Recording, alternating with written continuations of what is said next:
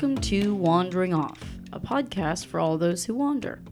Presented by the Vanderbilt University Career Center in partnership with Student Media at Vanderbilt. I'm your host, Jacqueline Grogan, and today I sit down with career coach and human form of positivity and light, Danielle Bowling, as we discuss imposter syndrome on Vanderbilt's campus, as well as the intersectionalities of salient identities when it comes to the professional realm.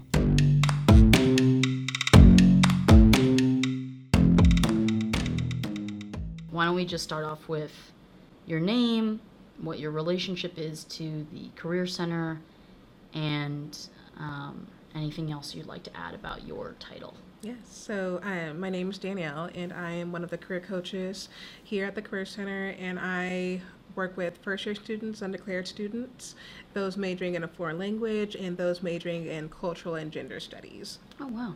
Okay. I guess one question I have right off the bat is, it seems like you get a variety of different students. I definitely do. Yeah. So with that, I'm wondering if there are any overarching themes or distinct differences among the students that you speak to. That's a great question. So with first year and undeclared students, first year students and sophomores fall into that caseload. But for foreign languages and cultural and gender studies, they're usually my upperclassmen. So there's distinct, conversations between those two groups. Like the first group is more of career exploration, trying to figure out what can I do with this major, versus my upperclassmen. They know what they want to do or have an idea of what they want to do, but just need some direction getting there.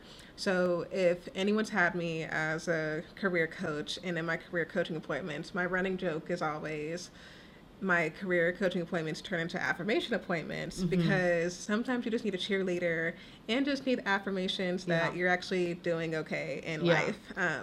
So I think the overarching theme among all of my career coaching appointments is the fact that my students tend to suffer from imposter syndrome, which is definitely prevalent on Vanderbilt's campus. Firstly, I guess what I would love for you to talk about before we go into that, because I think that's really important. So you have a specific way of approaching it, which you were talking about, the affirmation, which I think is super important, and I love that format. But what is a typical coaching appointment? Why do people generally seek your counsel? And if you could walk us through what it's like to be in a coaching appointment for anyone who hasn't. Absolutely. So the most important thing to remember is all of our coaching appointments are tailored to the student's needs. So when you make the coaching appointment in the first place, you can, pick and choose which topics you want to talk about, whether it's general career advice, which is really broad, or more specific things. Hey, I need help on an interview for this specific company. What exactly are they looking for? So broad range of topics, right? First and foremost is having a discussion about what is on your mind, and really getting to the root of the issue that's at hand. So whether it's, okay, I have an idea of what I want to do, but unsure about companies to research, then helping you through that and providing with those options. It's like a really broad question just because you can literally talk about anything, but the most important thing is that the career coaching appointments are discussion driven. But also it's important to note too that we can talk, right? But I'm really an advocate for using visual aids in my appointment, and really getting the idea that career coaching can be artistic in nature, just in terms of getting all of your ideas on paper as well. So our director, Kate Brooks, so she is definitely a proponent for using wandering maps to really map out your ideas and your vision, to really think about how your personal interests are deeply intertwined with your professional goals as well.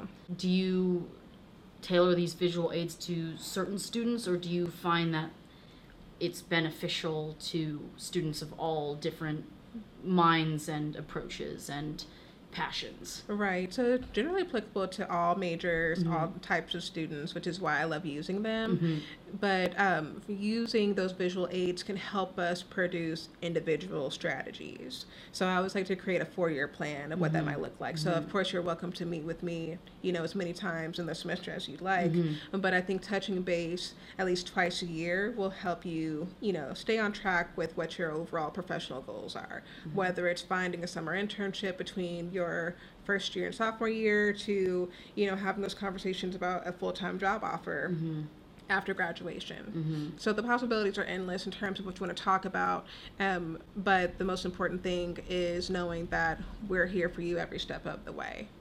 What I'm curious about is, despite there being, endless possibilities of conversation topics and themes and approaches, you had mentioned that you still notice this overarching theme among students of all different backgrounds and stages in this process, which is that of imposter syndrome. Right. And I'm very curious to hear your insight on that, because I think it's something that really resonates with me. I think it's something that I've certainly gone through and continue to go through. So I'm wondering if you can expound upon that and maybe explain what that is for someone who might not know. Right. So I personally define imposter syndrome as feeling inadequate in one's work or feeling undeserving of your success. Take into consideration a number of factors, whether it's race or gender, age, your experience level. So many things that are a part of our salient identities play into why we may be feeling like an imposter. Right. In all of these situations.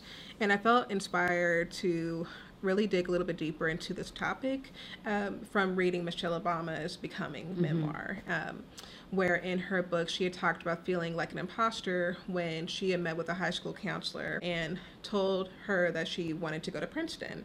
But the counselor responded and said, well, I don't think that Princeton is for you. I don't think you'll be able to get in.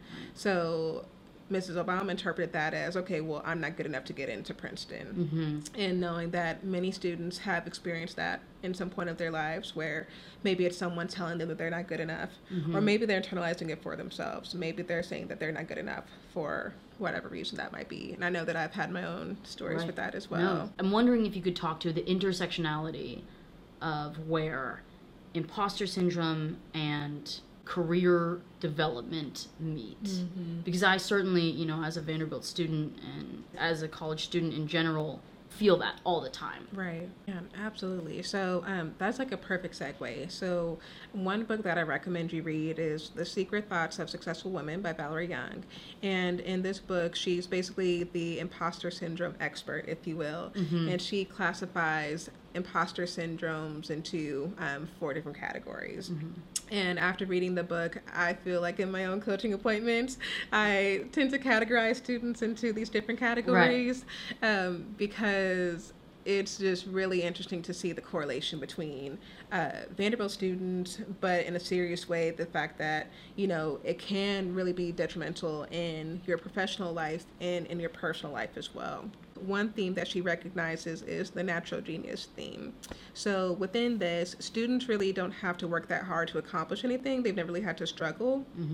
So whenever they do need help or assistance, then they interpret that meaning that they aren't good enough. Yeah, definitely. And I don't know if you could speak to that here at Vanderbilt. Big time, big time. It coming in freshman year was an extremely humbling experience. I remember being in high school and thinking, why aren't there more Asian Americans, or why aren't there more people of color in general, or, really championing this and really wanting this. And then coming to Vanderbilt, there were more Asian Americans, more people of color than I've ever been in a school environment with. And they were all much more equipped than I when it came to academics or creative projects. And it was almost like a double-edged sword to wish for that. I mean, obviously, I know now that it's not, that it is a good thing overall, but it's a hard pill to swallow, that other people can be good at things that you are passionate about. Absolutely.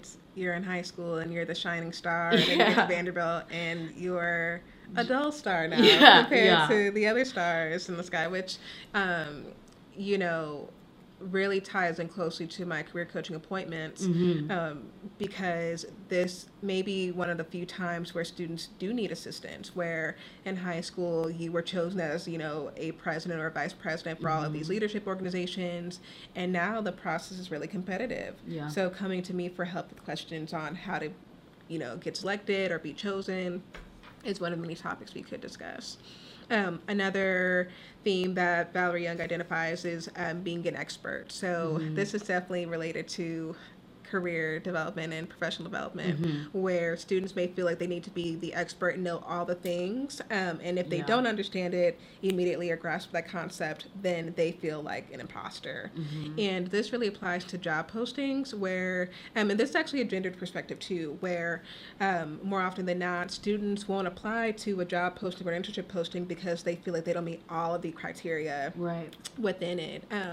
But then studies have shown that men tend to apply for more roles, even though they don't meet all the criteria over women, which is really interesting. I think it was like 80% of the criteria that men believe they meet, then they'll apply to it, versus I think 50% of women. Wow.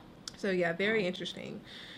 Perfectionist. I won't say too much, but we already know, which I know I have my own struggles with that as well. But then the really cool theme that Valerie points out is being the superhuman with that. So feeling like you need to be recognized for just being a busybody and doing all the things, and pushing yourself to work harder than those around you, and feeling the need to succeed in all aspects of your life.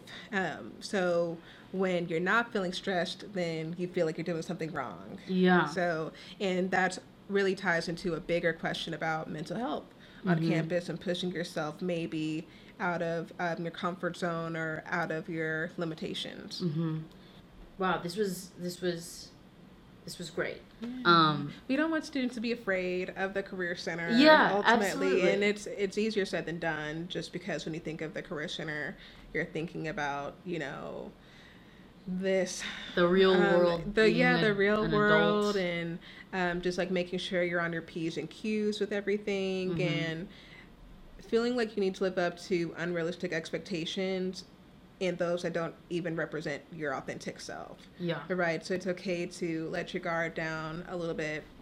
Come get into the Career Center so we can better understand you, understand some issues that you're facing, so we can further help you address next steps on how to overcome those barriers. One thing I like to ask all of my guests is something unrelated to what we've been talking about. But if you could just share one wild or crazy or interesting work experience that you've had in your life. Ooh, just about anything. Anything at all. So I guess related on the subject of imposter syndrome, there was one time in a previous work position, I wanted to go to this conference, and I was told from my supervisor at the time that only 2 people were able to go. 2 people would be funded to go to the conference. And I was like, okay, well, and part, inside of me, I still really wanted to go. Yeah. So I found out that there were some scholarships for new professionals. Right. And they were able to attend. So I was really excited to tell my supervisor, hey, I found the scholarship, so you don't have to worry about funding me, this, that, and the third. And she literally said to me, well, I doubt you're going to get that scholarship because it's not given to new professionals, so I wouldn't encourage you to apply. Oh. And I was like, wow, okay. I was really taken aback, Wow. So with that, though, there was a fire lit inside of me where I was like, okay, this encourages me to apply even more. So long story short, went through the application process, received the scholarship. Yeah. Oh, good. But I held on to that memory for a long time. Yeah.